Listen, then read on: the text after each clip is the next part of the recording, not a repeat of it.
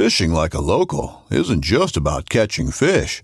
It's about connecting with the environment and the people who call it home.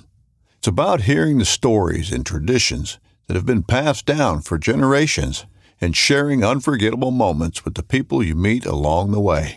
Fishing like a local is having an experience that stays with you forever. And with Fishing Booker, you can experience it too, no matter where you are. Discover your next adventure on Fishing Booker. This upcoming concert season will be all about the boots, and Tecovas is your stop for the best in Western style. Tecovas has seasonal and limited edition offerings this spring and summer, including men's and women's boots, apparel, hats, bags, and more. All Tecovas boots are made by hand in a time-honored tradition with timeless styles that are always on trend. And Tecovas has first wear comfort with little to no break-in period. It's hard to find this level of comfort paired with this level of style. Stop by your local Tecovas store, have a complimentary drink or two, that's WCB style, and shop new styles. The smell of fresh leather and friendly staff are at your service. Many stores even have leather custom branding to make your boots truly personalized. And with regular live music and events, there's no in-store experience like it. If you can't make it into a store, just visit tecovas.com. That's TECOVAS.com. They offer free shipping on all boots, as well as free returns and exchanges, and ship right to your door. Go to tecovas.com and find your new favorite pair of boots today. I like to say overnight success, 12 years in the making, because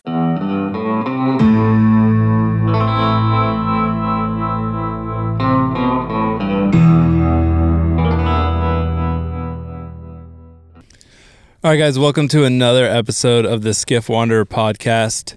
Today, I am joined by Mac Elliott. Hey, y'all. Or as your family calls you, Michaela. Yes. But don't call her that or she will be confused. Mac and I, actually, for you guys listening, I'm going to set kind of where we're at right now. So we just got off the water. We met in some neutral ground here on the Texas coast, and we are trying an outdoor podcast. So far it sounds like I'm not picking up a lot of wind noise in my headphones, so I'm hoping that when I check the recording, it'll be good for you guys. But if you hear seagulls or motors or boat wakes, it's because we're outside. It hopefully will sound relaxing. Yeah, hopefully. Mm-hmm. Mac was kind enough to bring her Sprinter van. Not my Sprinter van. I think, maybe if you just start calling it your Sprinter van, then you just, that's what's going to happen. It'll just become yours. Yeah. I would say even go so far as just start making modifications to make it your mobile workstation. Yeah, just ask for forgiveness later. Yeah. Exactly. So anyways, Mac, got a little into the weeds right off the start. Why don't you tell us a little bit about yourself, where you grew up, and then a little bit about, how you got into the outdoors and photography. Absolutely. I am from Houston and born and raised in Houston, but I spent most of my weekends down in Rockport. I had the quintessential Texas. Sorry, I have to hold it closer. It's not a podcast till someone tells someone to put the mic closer to their face. Yeah. I had the quintessential Texas childhood. Did the fishing trips on the weekend, duck hunting, really flounder gigging. I really was drawn to the water. I kind of strayed away from it when I was in high school. I didn't really have the same connection with it, and so I was looking for a way to get back on the water that didn't involve heavy fishing. Yeah, I guess. Yeah, so I went to college for journalism, realized I hated reading newspapers. Are those still a thing? Yeah. Okay. Right. So I was like, that's not really the path for me. I got a internship doing media production and photography for a commercial gap year program. So that kind of led me down the path of pursuing commercial media production.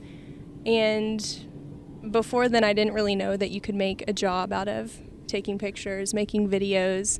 I'd seen people do it, but that was kind of like a, like a goal that was way far out in the distance. Yeah. For sure. No, I've only like in the last few years realized like, oh, you can do this stuff and make a living at it. I definitely wish I had known earlier, but you definitely, I think you're doing some great stuff.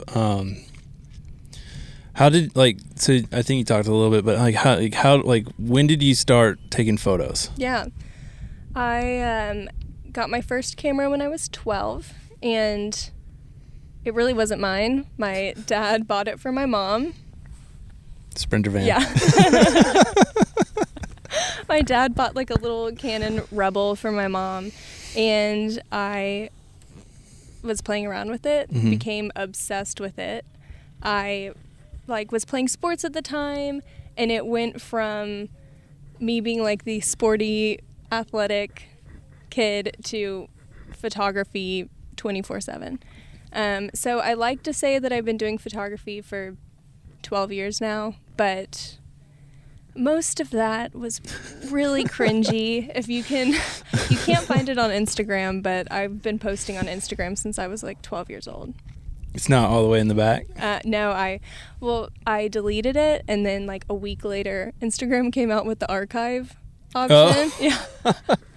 But I have some screenshots. I can show them to you later. It's a journey. Yeah.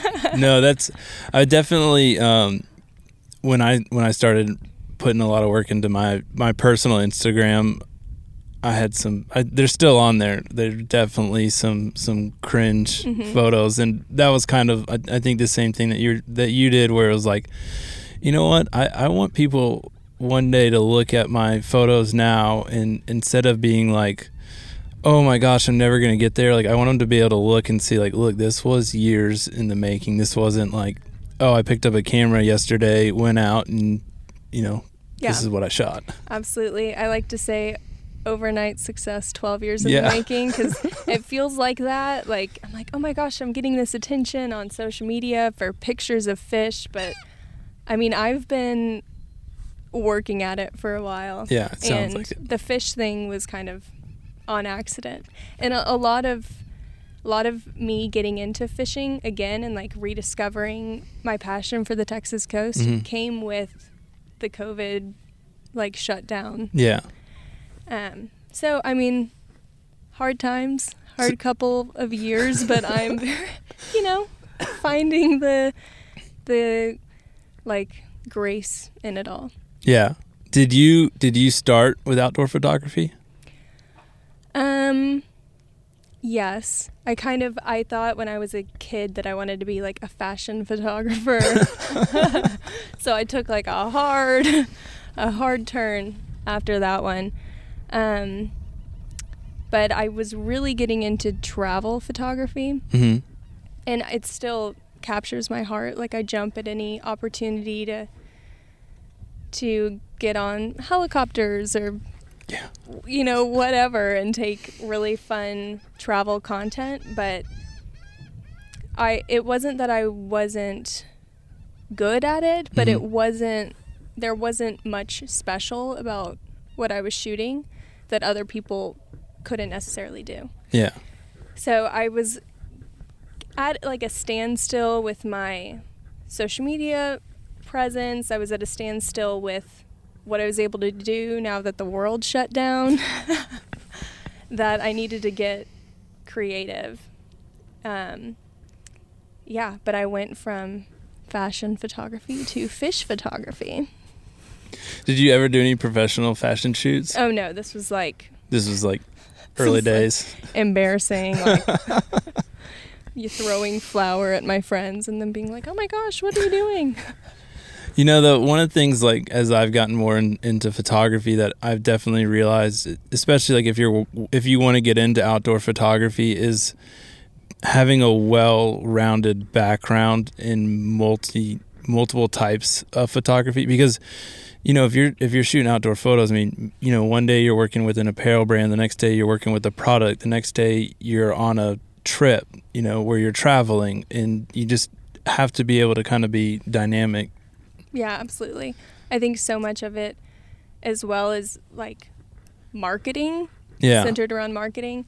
I took some classes in marketing, and I feel like me having the experience producing videos and photos to sell a gap year program to students or to sell certain experiences, like I try to take that into even just taking pictures of people fishing, like creating the entire experience. Yeah, no, it's definitely what people want to see is, I mean, definitely like as I've delved more and more in trying to make the YouTube videos that I do better, it's all right, cool. You know, like when I started, it was like, all right, we got a video of catching a fish, and it's like, well, that doesn't tell, you know, how the morning you were driving down the road and realized your casting platform wasn't bolted down and it was sitting in the bed of the truck, and then When did that happen? that definitely didn't happen this morning. That's the problem when I got ADD like crazy, and I'll be in the middle of washing the boat and be like, oh, let me go make dinner, and forget that I forgot to put stuff away. That's really bad ADD right there. Yeah. I'm in the same boat, don't worry. Yeah. All right. So, when how long ago did you do like your first professional shoot or go full time? How about that? When did you start going full time? Yeah. Well, I graduated from college December of 2020. Mm-hmm. So I started my business, I'm going to say like last March or April. Right in the heat of COVID. Yeah, we're coming up on a year. And it's been, you know, I've heard like, oh, your first year of business, it's the hardest. You're going to feel like you're crazy. And it's true. Yeah. Oh, yeah, it's true. It has taught me so many life lessons. But I figured like if I can find even a little bit of success and community in pandemic times, like I'm really looking forward to the future. Yeah. No, and I mean, it sounds like you've been doing some, like, it sounds like in a year you've made some pretty big leaps and bounds.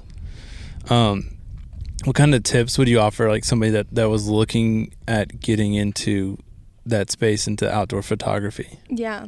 Well, I think when I think of the journey that I've had this past year, I've really, really tried to build community, not only with people on social media, but also networking and like getting to know influential people in the industry.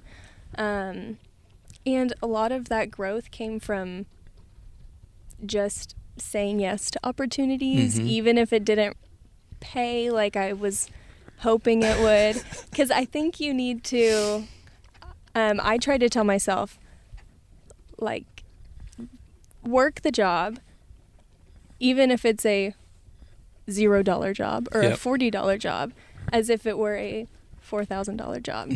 And I think that makes the difference, because if you care that much about your art, or like helping a brand out while you're growing, like it just shows other people where you're willing to take your work. Yeah, and I think it also definitely helps kind of build a base of credibility. And because a lot of times brands will, you know, they might reach out to somebody you've worked with in the past just to get a feel for how you are. So if you approach every single job like it's that $4,000 job, that's the reputation you're going to build. And yeah, I mean, I definitely, I've done a couple shoots where I definitely didn't get paid what I should have, and I don't know. You went through that too, right? Oh, I think every photographer does. Yeah, but you learn so much, and I try to remind myself when I'm doing a new kind of shoot, or I'm feeling a little intimidated by the size of a company, like this is all a learning experience. I'm a year into learning about this business, and I'm very much fresh meat, like in this industry. Like I really don't know much. Yeah. But I think being willing to learn from others, to go above and beyond just trying to get your foot in the door. Like if you really want to be in the industry and meeting people and advancing, like you can make it happen. Oh, definitely. Yeah. And I think Oh, I'm dying. No, I was gonna say I think that also you see like. Actually, no, I lost it. Yeah. Well, that being said, I also don't get to sleep that much. No. I am working constantly, but it's like, a bad day on the water is better than a great day at your desk. Yeah, I tell you, like, definitely as you're learning, one of the things I've gotten to with editing photos, especially, is like as you learn, as you progress, like you find shortcuts, you find things you like, you get to where you can pretty much like look at a photo and all right, well, this needs a few things, or you've already saved some presets that you can easily like put those on and you're like, just change a couple things, good to go. So I mean, definitely, like if you're getting started, like those first few years, if you're trying to learn photos and editing, like those years are tough because you are learning and it's a new skill set and it takes time. But I can tell you, like, this probably will, I don't know how this will sound. I can take 100 photos and edit them in probably an hour. Yeah. Do you like to use the sync setting? Have you discovered that? No. Okay. I hadn't either. Like, I hadn't known about this until last year, maybe. Yeah. And I was just playing around on Lightroom, and there's if you select 10 photos, the first photo is what is going to sync the settings. So it's like you're mass copying and paste, but there's a giant button at the bottom of the screen that says sync. Here I've been just copy and paste into each photo individually. I know. So everybody go and hit that sync button. I think honestly that's the other thing, like tip wise, is when you're networking, don't just try to network with companies, try to network with other photographers or other filmmakers, because I think you can only learn so much from YouTube tutorials, which that's where I learned most of my stuff, but I've just learned something new right now, and just hanging out with other photographers, filmmakers, like they everyone does stuff different, and it definitely, like, as you hang out with them and you talk to them, you become friends with them, you start picking up on some of the little tricks and stuff that they do, and then you can find ways to incorporate that into your own work. Yeah. And when it comes to editing, I do have a very distinct editing style. Like, I've heard people say it's very like high key. It is, but right. But I think it's great though. Love the color, love the contrast, drama. But honestly, I'm just using like built-in Lightroom presets. Don't tell anybody. Okay, no one. We'll just beep that out, I guess. Yeah. Well, I used to make my own presets, but I've almost simplified my editing process. And it still ends up looking like it would 2 years ago. But I found this really nice little, like start with a really chill bass preset and then go crazy with your filters and your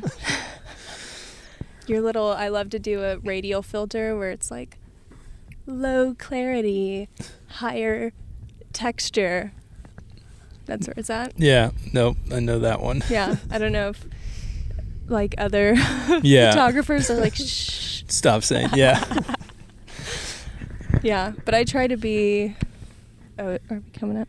Yeah, you can finish. Oh.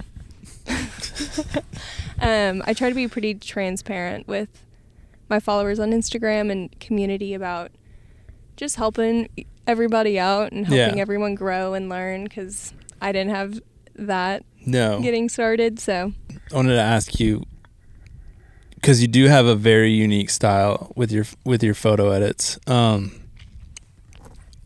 How long have you been like working with that style? Because I know, like, see, that's one of the things I think everybody hears is, be creative, find your own style. And I don't think people realize, like, that doesn't come from editing 10 photos. So what was like that process to get to where you're at with your style? Yeah, I've taken one photography class. I took it my senior year of high school, and that was 2015. So I've been I learned Lightroom then. What? I didn't have the mic anywhere near my face. Yeah, so I learned Lightroom in 2015, and like I was pretty much editing in a very overblown style of the one that I have now. I was editing like in 2016, 2017 in that same style, so I don't know, I feel like I've refined it.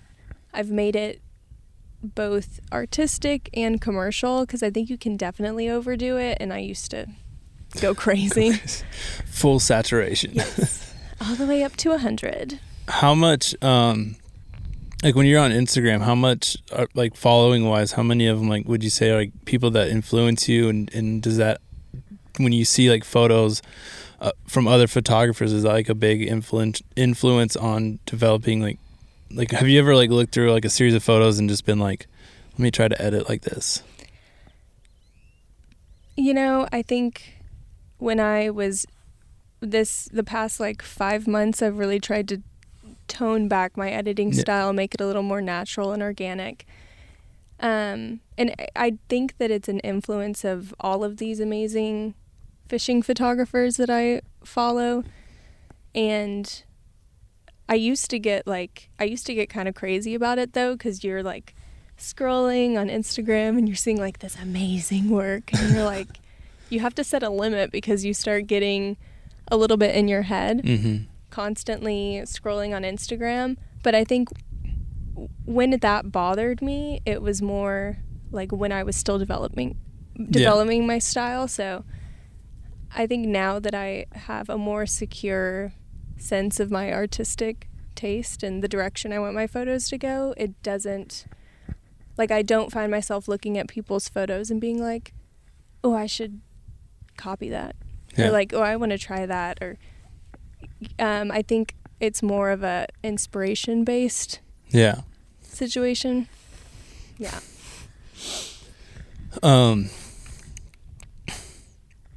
So the next thing I want to ask you about is how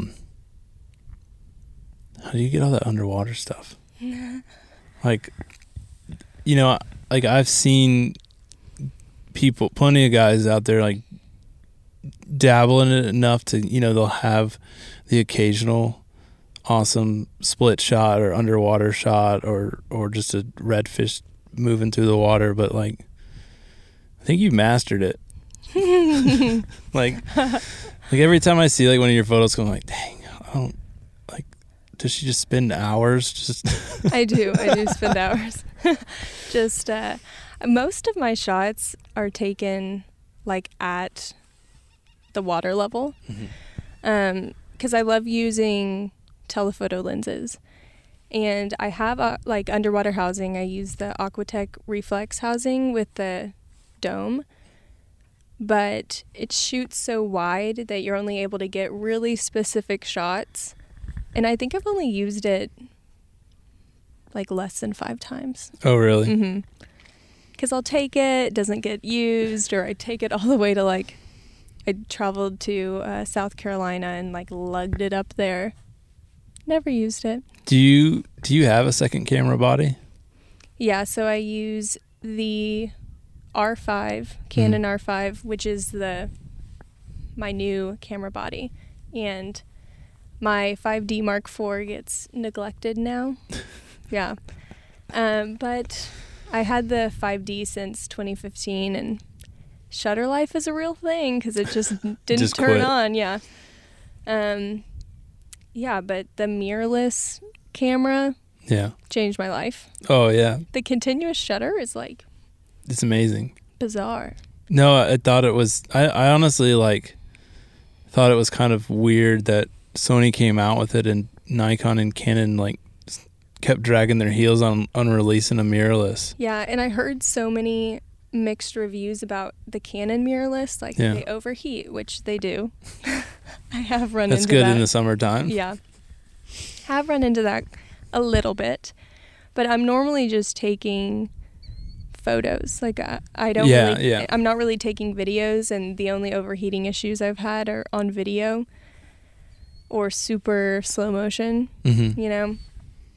but I shoot with the R5 all the time. That was the only one I brought today. And use the adapter so I fit all my DSLR lenses on it, and it works perfectly. And what's your go-to lens right now? Is that a trade secret? No. You know, I used to get so intimidated by like millimeters. Like, you know how everyone's like, oh, I really love a 35 millimeter lens, and I could never remember any of my lenses. Now I do. So I love the 70 to 200 f2.8, because I think like if you're already investing that money buying a really amazing lens, you might as well just go for the shallow, for sure, super shallow depth of field.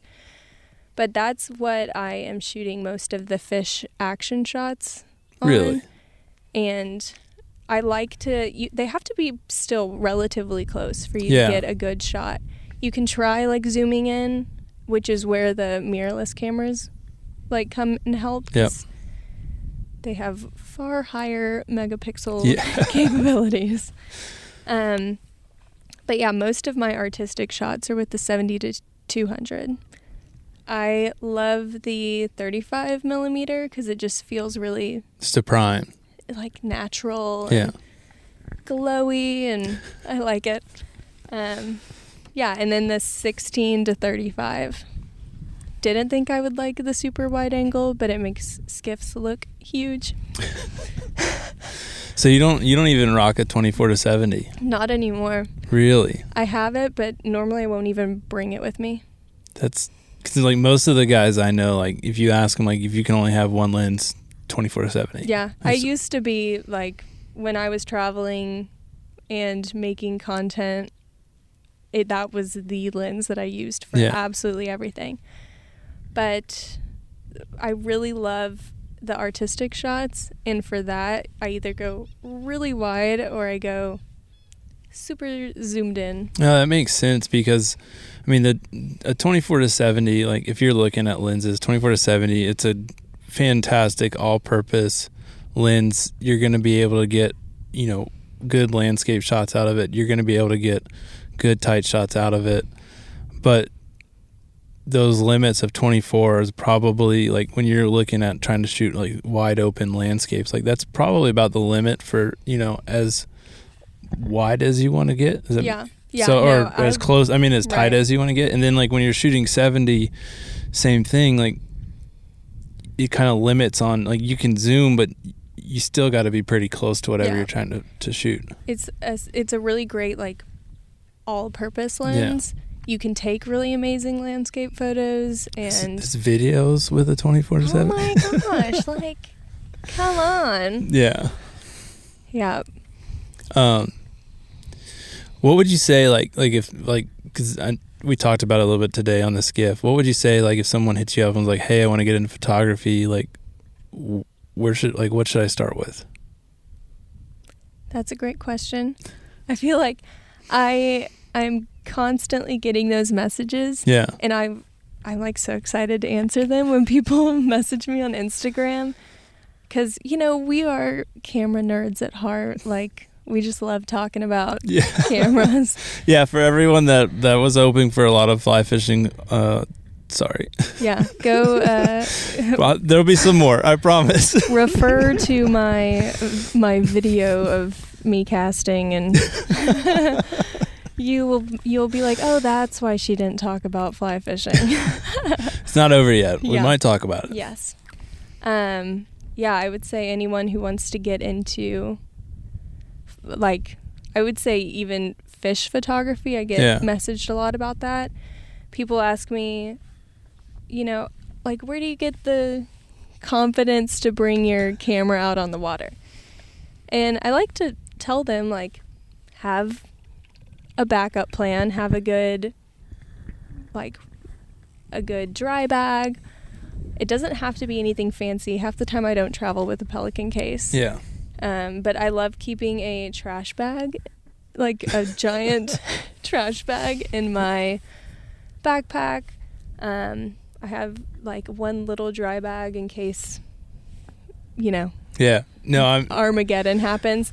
And yeah, I say if you don't want to trash the camera, just know that you probably won't get the shot.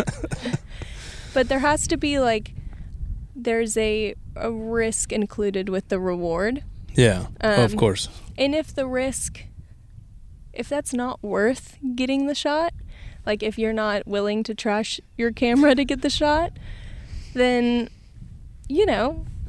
that's okay. No, I definitely, I can tell you right now, some of my really low level, I've gotten a really good habit of, if I'm going to shoot low to the water, I'll actually hold the camera where my hand's underneath it, and that way I know, all right, this is as close as you need to get because your fingers are getting wet.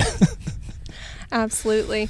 Yeah, and, I haven't technically trashed a camera yet. I got caught in a rainstorm once in Thailand, but I just put a bunch of rice in the battery compartment and it was fine. That's all it took. 5 days later, yeah. But I haven't run into many problems. I just kind of take on the risk when I'm out there. Yeah.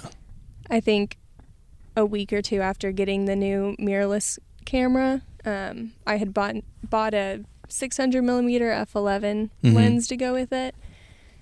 And it was a pretty good deal for what it is. Yeah. It's not the best lens ever, but if you're wanting to get really amazing tail shots in perfect conditions, it does the job. Yeah. But I was walking around on the flats for 3 hours, just getting as close to the water as possible to get on that same level of field as the fish were. And I don't know, for me that was worth it. Oh yeah. No, I think if anybody's been following me, you probably have seen the video of my buddy Alex Blackwell sitting cross-legged so he can prop his elbows on his knees, and he's sitting cross-legged on the bottom. He's got water up to his chest. He's got both of his arms on his knees to steady a 400 millimeter lens, and the video that he got from that is so amazing. And I mean, that's what it takes a lot of times, is just, if you want that angle, you got. Yeah, absolutely. Yeah. And I think another thing that helps is I think if you want to get into the fishing photography, from early on, you kind of have to decide whether you want to fish or whether you want to take the picture, which is heartbreaking. I work with professional fly fishers and guides all the time. Yep. Don't really know what I'm doing when it comes to fly fishing. I've tried my best in the backyard. Yeah. But we're gonna get there. Yes, we'll do a follow-up video in 3 years and see where I'm at. There we go. And hopefully it'll be hopefully I got that double. I think haul you down. you need a year, not even a year. Okay. We're gonna reconvene in a year. All right, I'm gonna get to work. I promise. Yeah. But yeah, I think it's hard to balance fishing with photography, and even if you're really in love with fishing and you're not willing to completely miss out on it, take an hour, be with your camera, hold the camera, track the lines through the water, focus on the photography, because it takes hours and hours and hours to get maybe one shot. Yeah. No, I definitely, some of my really good friends, I'll fish, we've had opportunities where it's we'll hook a fish, and then there's another one sitting there, grab the other rod, I'm holding the camera, I'm like, no, I can't, I'm getting this on film. Yeah. What are you doing? Or the other thing that I've gotten most of my really good friends to slow down, but some of them, you'll be all right, you'll swing around with the camera to get some footage or some photos of the fish, and you'll be like, dude, where's the fish? He's like, oh, I let it go. This is why we don't have photos at the end of the day. Yeah. Anyone who goes fishing with me knows that you have to play with the fish a little bit. You have to get it to. My buddy Jack is always yelling, breach, to try to get those shots of the redfish launching up out of the water. Yeah, so it's good to... Yeah, definitely there's a balance there. And I mean, and the other thing too is like, you just got to realize, like, you know, if it's going to take time and you're going to miss opportunities. One of the things though that like I've started doing is like when I'm doing like bigger shoots or something, you know, where we got to like focus for a minute, and we'll focus really hard, make sure we get what we wanted to get before we let the fish go. And then a lot of times we'll sit there on like for like 10-15 minutes, eat a sandwich, drink a beer. And like, I think that's something that before I started doing it, I didn't realize how much I really just appreciated being on the water and just taking that time to like slow down, you know, take a break. Like I really appreciate like from that the photography and the videography has like forced me to like slow everything down to where it's not like so rapid, like, oh, we got to catch another, we got to catch another, we got to catch another. It's like, you know, it's like today, like we put one fish in the boat, and it's not like, I mean, that's still a good day. Mm-hmm. You know, it's not like, oh, well, we didn't go out there and there's a boat driving by. It's not like we didn't go out there and crush it on 10 fish, but, you know, we went out there, we caught a fish, we enjoyed the day. We saw some beautiful water today for sure. Mm-hmm. So I think like, you know, if you want to get into taking like better fishing photos, like, you know, don't be afraid to take the time, and, you know, you might start realizing, wow, you know, I just really appreciate being out here. And, you know, those photos you're going to get when you start looking back at them, you know, a lot of times I don't really sit there, like when I'm looking through my photos, I don't sit there and I don't think about so much of like, oh, this fish did that and that was awesome and that was cool. A lot of times it's like, man, I really enjoyed that 10-minute break where I got to, you know, bullshit with my friends and drink a beer, and the water was slick calm and it was hot and it was just a beautiful day on the water, and we just, you know, got to have that moment. Yeah, I think it's made me realize like how beautiful the fly fishing culture is. Yeah. And I try to be a part of it as much as possible, and I've found it through photography. Yeah. And you know, I've tried fly fishing. I've been exposed to fly fishing, but the thrill of getting the shot has almost always outweighed like the joy of landing the fish. Like, I get so pumped when someone gets a redfish and we can like play with it as it's coming into the boat and they release it, and we just can like admire the beauty of these creatures. Like, there's nothing better. No, it's definitely pretty awesome. All right, so I do want to circle back a little bit to like starting out camera gear. Like, what camera should you get? Personally, like when people ask me this, like we get into a conversation about it, I'll tell you right now, like, the phones out today are amazing. Yeah. They don't really give you a lot of diversity. I mean, there are pro options, but they're such a pain in the butt to try to figure out how to do it on a phone. So like what I would say is like, just, you know, start taking the time like we were just talking about with your phone. And if you're going through your phone photos, you're like, man, I really want to try to get this shot or that shot. I tell people to look at kit cameras. 100%. Canon Rebel. I used a Canon Rebel T3i. God, how long did I have that thing? I think I had that thing for like 7 or 8 years. Like when I went to go, like when I was talking to somebody about, oh, I got a Canon Rebel T3i, they're like, where did you get that? I was like, I've had it for a while. And they're like, you know what number they're on now? I'm like, no. I still don't. I don't either. I have one sitting in my office and still boxed up if anybody wants to make an offer. No, they're not, I'm not going to tell you like you're going to go out and you're going to pull off a, you know, big brand photo shoot, though I think you could. I honestly think you could go do a big brand photo shoot with the kit lens and nobody would be able to tell. And you can buy like 50 millimeter portrait lenses for dirt cheap. So, yeah. And like that's what I started on, and you can get a really blurry background. They look amazing. It looks so artistic. I don't think that it's easy for us to say, like, it's not about the gear when we have so much gear.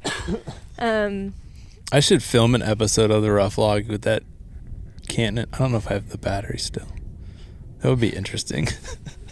Definitely couldn't do it, and like that camera cannot handle low light at all. No, it might catch on fire after recording for 20 minutes. But yeah, I mean, I'm sorry to say, but I am Team Canon. Yeah, I know it's a sore spot for a lot of people. And when people DM me about choosing Canon over Sony, I just say, I'm too cheap to sell all my lenses and switch over. That would be the thing, though. Like, what I would say is start with a kit lens, and then probably, like, unless you're taking photos every day, which I highly recommend because I think it's an exercise of practice. But like, start with a kit lens or a kit camera with the kit lenses, and then when you want to start looking at getting better and better photos, the first thing you need to do is learn how to shoot manual. Mm-hmm. And or even if you start shooting like aperture priority, that's a good way to start getting that. At least limits like where you can focus on your aperture. But once you like really get into shooting manual a lot, and you're like, all right, what's the next step? That's when I would say, like, I can't speak to Canon, I can only speak to Sony, but like a Sony kit lens can take the same, or Sony kit camera can take the same exact lenses that their A7 series can take. So if you're using like a Sony kit camera, I would say the next thing once you got manual down is start investing in better glass. Mm-hmm.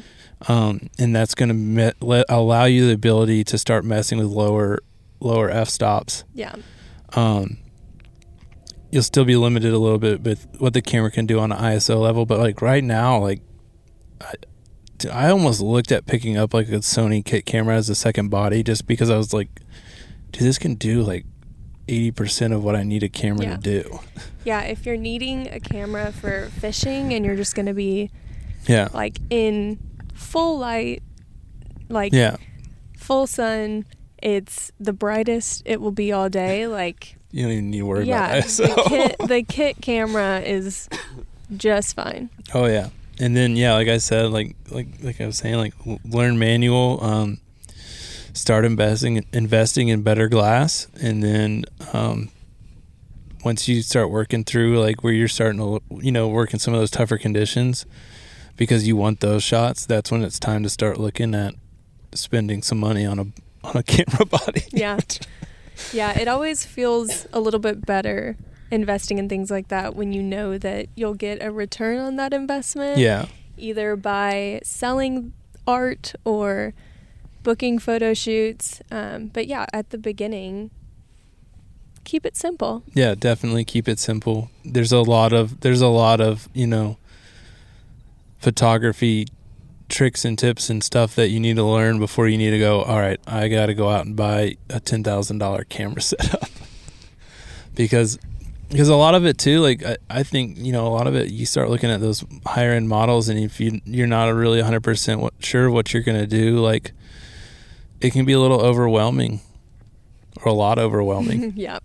I mean, I have been using DSLRs since I started, and if I put the camera on automatic mode even, it takes a horrible picture. Like I can't take pictures on anything other than manual. It just ends up messing it up. And even when you're taking pictures on manual, 9 out of 10 photos are out of focus when I'm taking pictures of fish. Like, it's a mess. Those things don't sit still very well, though. No. In your defense. Yeah, and I kind of beg them to move around and be crazy, so it's not their fault.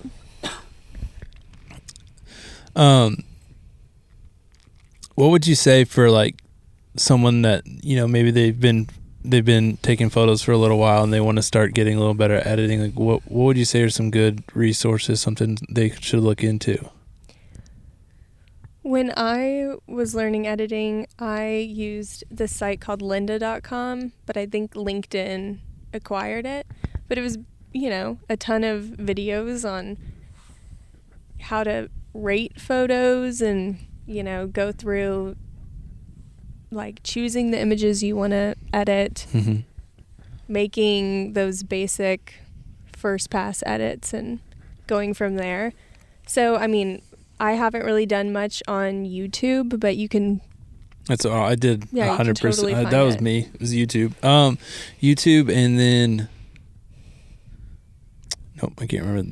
There was a site that I used that like had like basically like free master classes. I can't think of the name right now. If I figure it out, I'll put it down in the show notes down below for you guys to check out. But they basically like would sit down and like have a professional photographer be like, if you're gonna go shoot street photography, this is like how you should do it. And so like, which again, I think from like we were saying, well-rounded. So I mean, that's why I was learning how to do street photography, because like where I was working, we were tied to the dock, so I'd go out and down and just try to shoot a bunch of street photography. Yeah, absolutely. I was thinking one thing that I've started doing, almost I think just to bring some joy back into the editing process, so it doesn't feel like work so much, is I will revisit shoots from 5-6 months ago, if not a year ago, and see how I edit the picture differently now than I did when I like do a compare and contrast. That's pretty cool. Yeah, so the first time I started taking pictures of fish was December 2020, I want to say.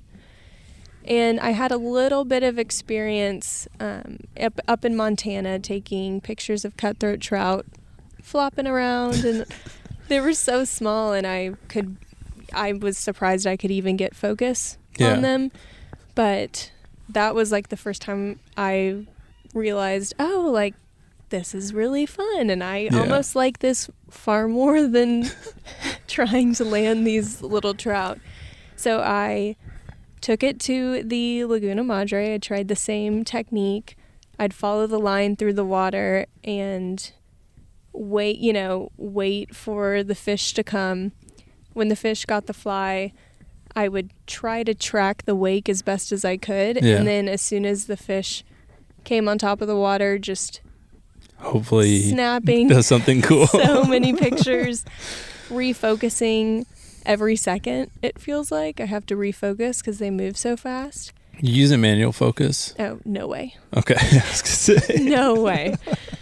No way. And I think that's the funny thing about professional photographers. You would think, oh, this shot is so advanced. Like, it's got to be manual. No. Invest in a really good autofocusing system and good lenses. Yes. Yeah, really fast lenses as well. Yeah. And those, for those of you that are listening, when Max says really fast lenses, that's the low. When you're looking at a lens, that's one that has like a lower f-stop. So then the f, you'll see it on if you're looking at a packaging, you'll normally see like the maker, and then then it'll say like the millimeter. So whether it's a prime or it's a, what is this called, zoom lens. You'll see that, and then underneath it is typically something. It'll be like a F with a little slash and then a number, and the lower that number is, the faster that lens is. Which is weird because the lower that number is, the more open your aperture actually. Which that was one of those like. This is one of those like, you're trying to learn long division, like it carry the seems one. Inverse, that doesn't make sense. Yeah, I like to call it the kiddie pool. Yeah. It's shallow depth of field, like a kiddie pool. No, okay. Yeah, but I might try to. No, I don't know if that one's gonna stick. Yeah, well, okay. We have a low f-stop, 2.8. Yeah. It gives you shallow depth of field. Kiddie pool. Okay, what's on the other end of the pool? It is the deep end, and that's where we have our like F22, because that's deep depth of field. Everyone just paused all the right, podcast that's right the here. end of And this girl obviously doesn't know what she's talking about. No, I mean, it makes sense. Just never would have. Yeah, never would have thought of that analogy. Let me get my whiteboard. I'll draw it out for you. Just use the side of the van. Yeah, just put some art on the side of the van. Yeah. See, one more step towards Mac's van. Mac's van. It sounds nice. What were we talking about? Yes, we got way in the weeds on that one. I want to talk a little bit about being a woman in the outdoor industry. And so one of the things with my day job is I work with a lot of scientists, which has been a predominantly male dominated field for forever and a day. I think at one point, this is probably like hundreds of years ago, like women weren't even allowed to think about science, you know. And my wife is a professor. She's a doctor. She's a scientist, and working alongside her and a lot of the women that she works with, I can tell you that, like, obviously firsthand experience I don't have, but I can tell you, like, listening to the stories they tell about trying to deal with that, being a woman in a typically male dominated space. What I want to say is that I am really excited for the scientific community, because the women that I get to work with are some of the most intelligent people that I've been able to work with. And they honestly, at least this is, like I said, I can really only speak a lot towards the scientific community, but their propensity for wanting to work together to meet an end goal and just set everything aside and focus on solving issues brings me, like, so much hope.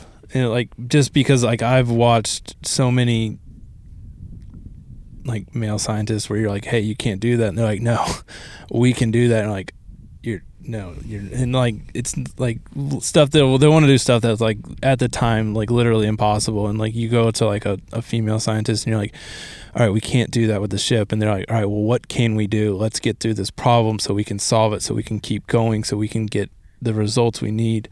And so I know, like, there's definitely got to be some challenges, and I don't know, like, what has been your experience in that regard? Yeah, I feel very fortunate to be entering the fishing industry as I am right now. Yeah. I don't think there's ever been a better time to be a female in any industry. Yeah. And the goal is that just keeps on getting better and better as we, as the years go along. Yeah. I grew up with a twin brother. Yeah. So I've always been really comfortable hanging out with guys. And honestly, when I started working in the fishing industry, I was met with far more support than pushback. Good. And we have a long way to go, but I would not be doing the work that I'm doing right now if I didn't have the support of, like, fellow ladies in the industry. But like, there's so many guys that I've befriended and who've become mentors, and, like, I really would not be like in my career right now without the help of everyone. Yeah. You run into some situations where being more feminine in the industry can feel like maybe you don't belong as much, but that's mostly me getting in my own head about, going out on boats wearing lipstick and earrings and just, pink everything. And I think women in the fishing industry are so important because everything needs to be well-rounded, right? Yeah. And it's been so fun to connect with ladies on Instagram and have them say, oh my gosh, I just love the work you're doing with fish. Like, who would have thought? It's like so amazing. And even my friends who knew me in college, I used to be very like listen to indie alternative music, like love traveling the world. I was like a very different person, and now I'm constantly on boats taking pictures of fish with a bunch of guys. But I think it takes all kinds in the industry, and I think being able to show women like, hey, I'm friends with all these guys and they're supporting me, and you can wear obnoxious leggings, you can wear like bright colors, you can be feminine, and you can also work in the fishing industry. Yeah. You don't even necessarily have to cast well to work in the fishing industry. Hey, you caught a fish. Yes. Don't forget that. I need to not forget that. Yeah, I think my goal, one thing that pushes me forward in my career is knowing that the moves that I make and the strives that I make, they'll only positively impact the ladies that are coming after me. Yeah. But, I'm a year into the career. Yeah. It's 2022. Things are really amazing for women. They could definitely improve. Yeah. There is work to be done. But I feel really fortunate, and I think if we can continue to build community and work with men in the industry, like together, I think that's where you're going to see big change. Yeah. No, I don't know. I always felt like when I first stepped foot into the fly fishing community, and you can tell me if this was the same for you or not, but when I first really stepped foot and really dived deep and started trying to meet people and go fishing with people, like I never met a group of people that are just like, like they'll see like you have a fly rod in the back of your truck and they'll be like, oh, you got a fly rod? You want to go fishing tomorrow? And I'm like, sure.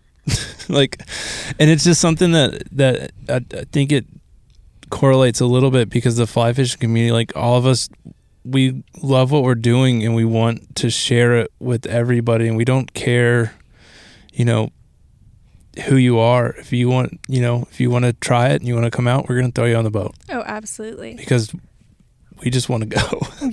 Yeah. And that's what it's all about. I've had Jesse of Backwater Fly Fishing. Yeah. He's out of Florida, and his buddy Court, they reached out to me when I was just getting into fly fishing photography.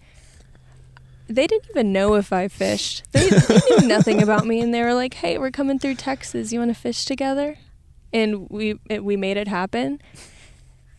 And it was like the time of my life. Dude, I saw all those photos that you guys have all posted from that. I was like, man, that looked like a fun trip. It was so good.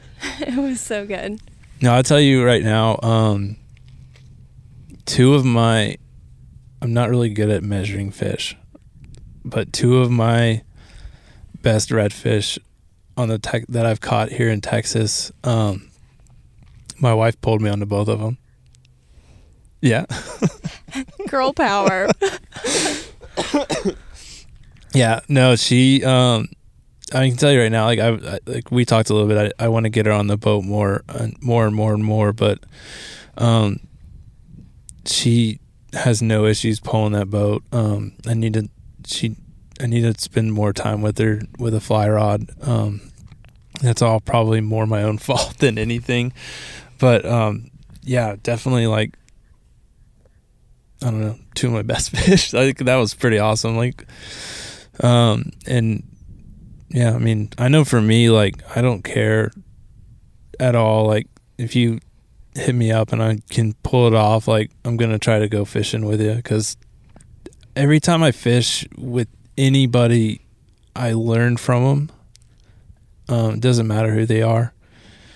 I think everyone brings a different perspective. Everybody, I mean, it's the same thing like with photography. You know, when we were talking about try to grow a group of good photography friends, everyone brings a new perspective. Everybody brings new ideas, and I really do enjoy that though about the fly fishing community. That everybody's like, "You want to go fishing?" Yeah. I'm free on Thursday. All right, I'll take off work. We'll go. I know the amount of like crazy like, oh, you want me to get on a plane and come fishing with you? Sure. Have we talked in person? No. Oh, it's. I was joking with one of my good friends, Carter. We were joking about like, you know, growing up, our parents were like, "Don't talk to strangers on the internet." I'm like, man, if I didn't talk to strangers on the internet, like, there goes 90% of the people I fish with. I love it.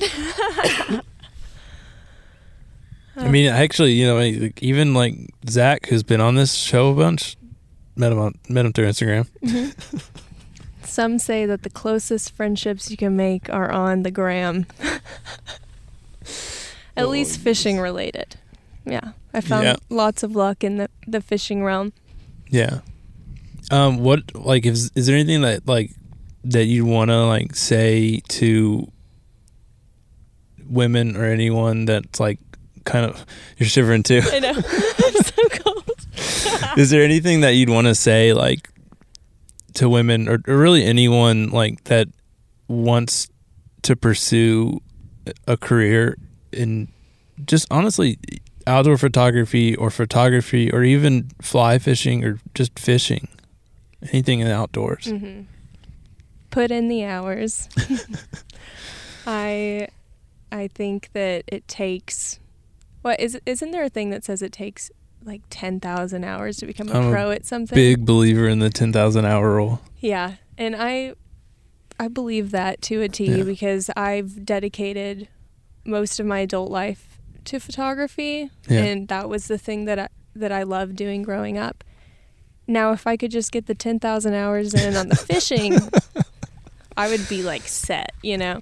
But if you love it, it doesn't feel like work and it doesn't feel like wasted time at all. So get your hours in. Constantly be pursuing, I wouldn't say perfection because that's not possible, but be pursuing growth. Yeah. And like get like, I like to say, and I've heard this before, what's your favorite photograph? The one I'm taking tomorrow. No, you know what? Honestly, like, I did a podcast with Blackwell, and that's one of the things that he kind of spoke to was like being your best critic, worst critic. I don't know which one works better there, but also like be willing to take criticism. If you're going to get into any kind of art form, I mean, which I kind of in a romantic way think of fly fishing as an art form, but be willing to take criticism. Like I asked you earlier on the boat, like you said you'd been listening to one of the podcasts, and I was like, you know, what was wrong with it? Because sit down. I have my list. Because, you know, you ask somebody like, oh, I took this photo, what do you think? And they're like, yeah, it looks great. And you're like, that's thanks. That doesn't help. I mean, I appreciate the support. Little thumbs up. I know. Yeah. And it's like you don't want to hear the heartbreaking thing, but that's necessary for growth. Yeah. No, I always appreciate it when I kind of get anybody that's like, fix your audio. I'm like, guys, I'm working on it. All right. Microphones don't grow on trees, and neither does money. It's true. Both of those things are facts. Yeah. All right. Guys, we are both very cold. Outdoor podcasts in the winter in Texas, you know, like you would think that might work. Yeah. It seems really practical. It's cold. They can't actually hear anything we're saying because our teeth are chattering. If you guys should definitely check out Mac's Instagram, and I'll leave a link down below. And your website is MacElliottMedia.com. And I'm going to leave a link down below for that. And if you've got a brand or you do daily, you'll go do daily shoots with people. So like if you want to hire Mac to come shoot a day of fishing with you, hit her up, talk to her. Don't be afraid to put her on the bow. She can handle it. And if you guys haven't already, please hit like, hit subscribe. If you're listening on Apple or Google or Podbean or any of the, it's a real thing, or any of the other podcasting hosting sites, please leave a review. Definitely helps us out. Mac, thank you so much for meeting me down here, spending some time on the water and sitting down afterwards coldly talking about camera gear. I hope you guys learned some stuff. I hope that it helps you guys in the future. Thank you so much. Yeah, thanks for having me.